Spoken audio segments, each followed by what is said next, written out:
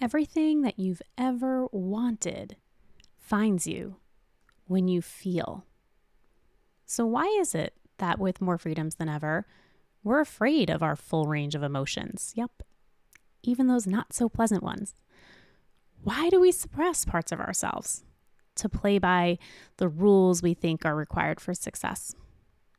It's burning us out and leaving us numb. Welcome to Open Hearted, the podcast, where feelings are the pathway to your potential, where rule respecters, cycle breakers, independent practicalists, and real revolutionaries come to learn what it means to live and lead with an open heart. Hi, I'm Jackie Simic, former corporate finance control freak and first-generation American who was once completely numb from the neck down. I lived my life in black and white, forcing my way through, silently suffering from a painful chronic disease. And when I stopped running from my emotions was when I finally became free. Today, I use my emotional leadership technique to help women wake up to open-hearted living, hold reverent their role in the world, and reclaim emotional mastery to be fully alive. Join me on the journey of open-hearted living.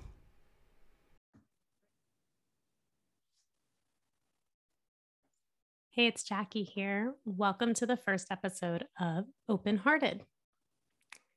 I want to take you back to the beginning today. Nope, not that far back. We're not going back to the childhood trauma or why I selected the career that I did. We'll save all that stuff for another episode. I want to take you back to how this podcast came to be.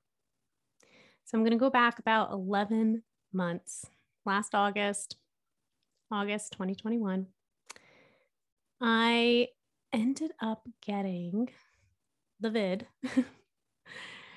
while I was on a trip in New Orleans. And I didn't actually get that sick, but unfortunately, like so many people, I ended up with long COVID. And my symptoms include a loss of smell and a loss of taste. For someone like me who is a foodie, who has traveled so much in search of food, probably taken 20 cooking courses around the world, being in the kitchen is the way I unwind at the end of the day. It's my creative outlet. And anyone who's shared a meal with me knows that I all the way through the meal, except for when I take breaks to talk about what we're going to eat next or tomorrow or for breakfast. I took a lot of pleasure out of food and all of that was lost. I did not take it lightly. I ended up having a dark night of the soul. For most of the fall, I retreated to the West Coast and sought a really small spiritual town where I proceeded to hike and cry and spent most of the time on the couch or sleepless in my bed staring at the ceiling, just praying and hoping to help me get through another day. I sought some experts, but not a lot of them were able to help me. And as my healer said, a dark night of the soul is just that. It is on a soul level. And no human thing can really help the soul out. This is greater than the human within me. And that's why I know I'm on the right path, because I believe my soul knew all this was going to happen, knew that I would love something so much only to have it so innocuously taken away, so randomly. And so I had to learn to process that. And I also had to learn how to become the bigger, better version of myself, the person that I could begin to trust that I would always have my own back, the person who was building her faith because it was being built in the fire. It was being built in these hard times. And so around the new year, I felt a good shift in energy.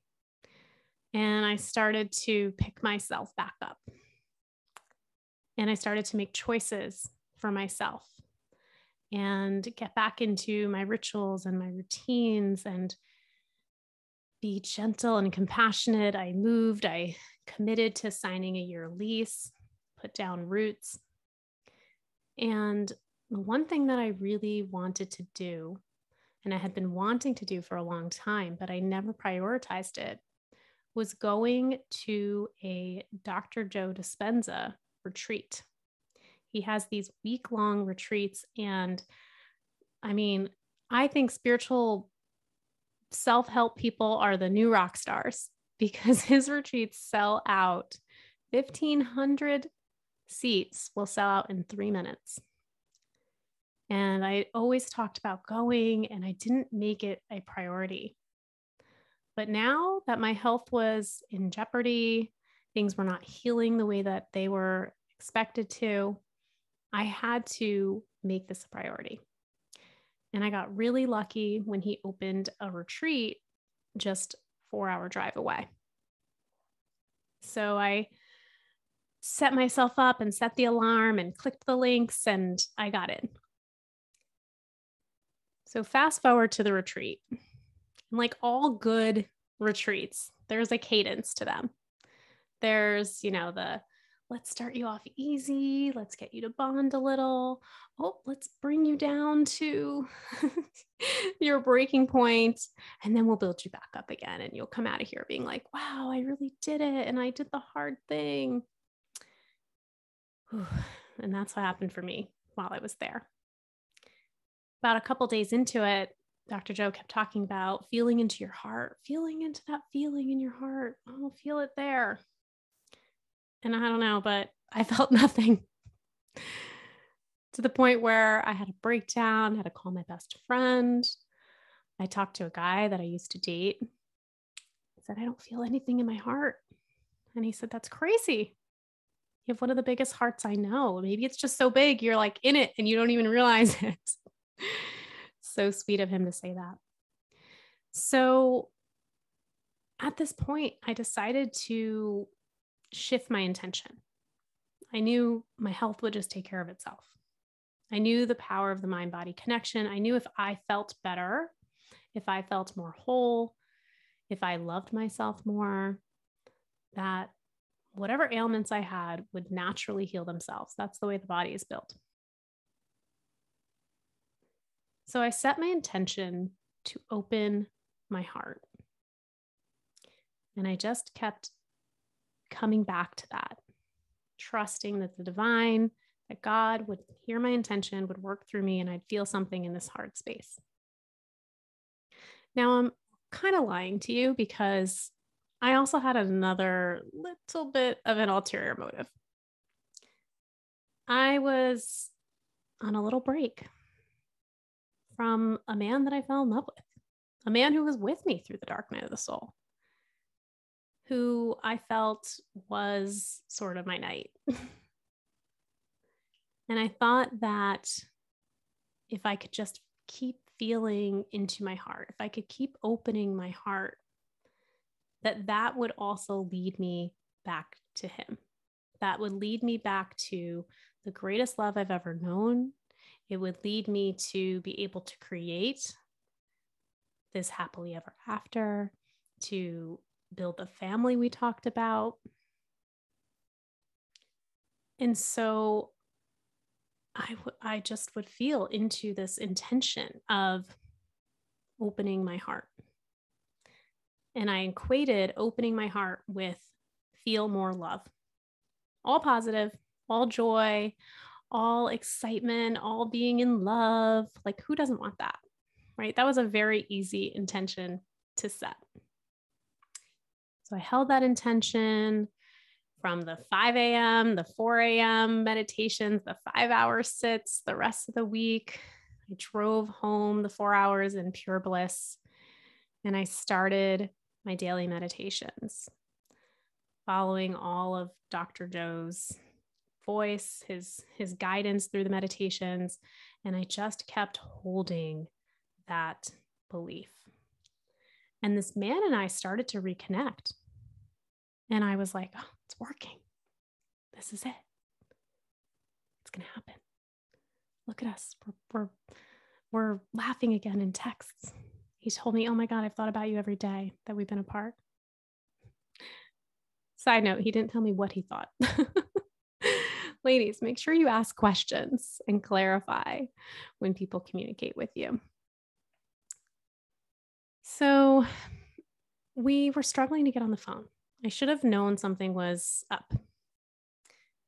And a few weeks went by, and I got a text from him out of the blue. I met someone else. And in that moment, my heart opened. I got exactly what my intention was. It just didn't look the way that I thought it would. But damn, did God deliver. My heart shattered into a million pieces. I don't think I've been truly heartbroken since I was maybe 20 years old. I think a large part of me was afraid of having my heart broken, afraid of really, truly feeling at the deepest of levels, because it meant that I might lose control.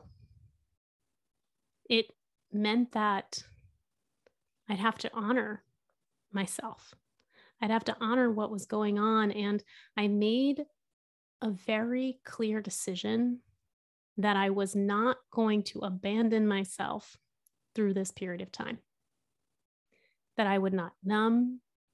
I had very few things left that I could even choose to numb with, because I barely drink. I call myself sober-ish. I work for myself, so I don't have the 60, 70, 80-hour job that I used to have, that I used to be able to just throw myself into and forget about my life at home and come home and then let it all out. I even made a decision that if my friends were inviting me to do things and I didn't really want to go, but I was going because I just wanted someone to keep me distracted and to keep me busy, that it wasn't going to be a yes from me. I was really committed to not abandoning myself, to really being with my feelings, to letting them guide me, as opposed to letting them have so much power. They are powerful, but it's like knowing how to direct the power. So they're innately powerful, but I wasn't choosing to be afraid of them and running away from them. I chose to be with them, to observe them, to let them move through my body. And I think because I wasn't in battle with myself, and that I understood this is inappropriate, even if it wasn't appropriate, but it was appropriate for me in that moment. Reaction to what happened. I was grieving. I was losing something that meant so much to me. And what happened was so beautiful. Being in that space with myself, I could feel myself soften. I could feel myself surrendering. All of the times in my life that I've just tried to force and control and manipulate people so that I didn't have to feel a certain way, I didn't have to do that anymore. I could just let myself be in this moment, trust that I'm in the right moment. And it wasn't always like this. In fact, when I started therapy work with a really great therapist, I mean, I've been in therapy for a long time, but when I found the great therapist who really helped change my life about 10 years ago, she kept asking me how I feel about things. And I would answer and I'd say, I think. And she'd be like, no, how do you feel? I'd be like, I think. So I was really disconnected from my feelings. And over the course of 10 years and becoming a tapping practitioner and working with hundreds of women, I see feelings completely differently. I see them as the gateway to your healing, and I see healing as your return to wholeness, which seems so obvious, right? If we want to feel whole, we've got to allow space for all of us to be present, including the down, including the shitty feelings. There's wisdom there. There's information to alchemize there. When we run from it, we don't get that softening. We don't get that presence. We don't get that ability to be with the divine, to be with our higher selves. I got all this intellectually, right? I got that feelings are so important. For a year, I've been saying in my coaching business with entrepreneurs, feelings are the pathway to your profits. How we feel, how we make others feel. Can they feel us? That builds the connection. That builds the safety. That builds the desire for someone to be in your energy. People don't make purchases and buying decisions from a rational place. They make them from an emotional place. People don't invest at high levels if they don't feel safe, if they don't trust you. These are all emotionally based things. And my clients that were doing the greatest or having the greatest transformational work, they were always in truth with their feelings. They weren't trying to be high vibe. They weren't trying to sugarcoat it. They weren't trying to run away from things. They were like, Jackie, this is how it is. This is how I feel right now. And we'd jump in and we had a good tool and we'd alchemize what all that meant, what it meant for them. And so I got these ideas on an intellectual level up until this point. But my God, when my heart opened into a million pieces, I finally felt it on the deepest of levels. When you really know something, when it moves beyond your intellectual consciousness and it moves into every cell in your being and you move as it. And I knew in that moment, this was another gift of this experience. I thought I was just going to get the man and the family. But God, the divine, the higher power, universe will always deliver more. And what I got was more of myself, more of my own power, more of trust in myself, my truth, living with full permission and approval for who I am. And with it, I got a mission and a movement to help other women realize the same for themselves, to start to give themselves permission to live with an open heart. We live in a world right now, we look around and sometimes it's so hard to feel anything. It hurts too much. We live in a world that tells women not to feel. Stop being so emotional, right? People shut down, they feel uncomfortable. It's because they're shut down from themselves. But it's teaching us and it's eroding our innate power to be a woman To feel like a woman is to feel. It is to flow. It is to be in our body. It is to be in these emotions. It is our energy in motion.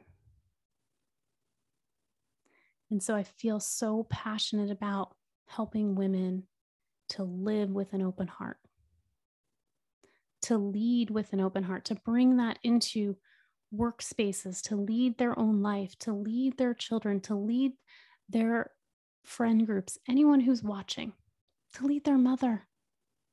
She probably didn't have this stuff either, this permission.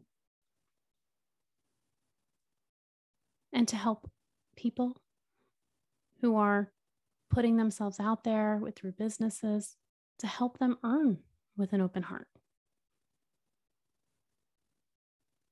So that is the birth of this podcast. From sickness through the dark night to setting an intention that I thought would look a certain way and receiving so much more than I could have ever bargained for. And now it's time to move forward. It's time to change the world. And I'm so glad that you're here. I'm so glad that you are on some level in a knowing that it's your time to open your heart.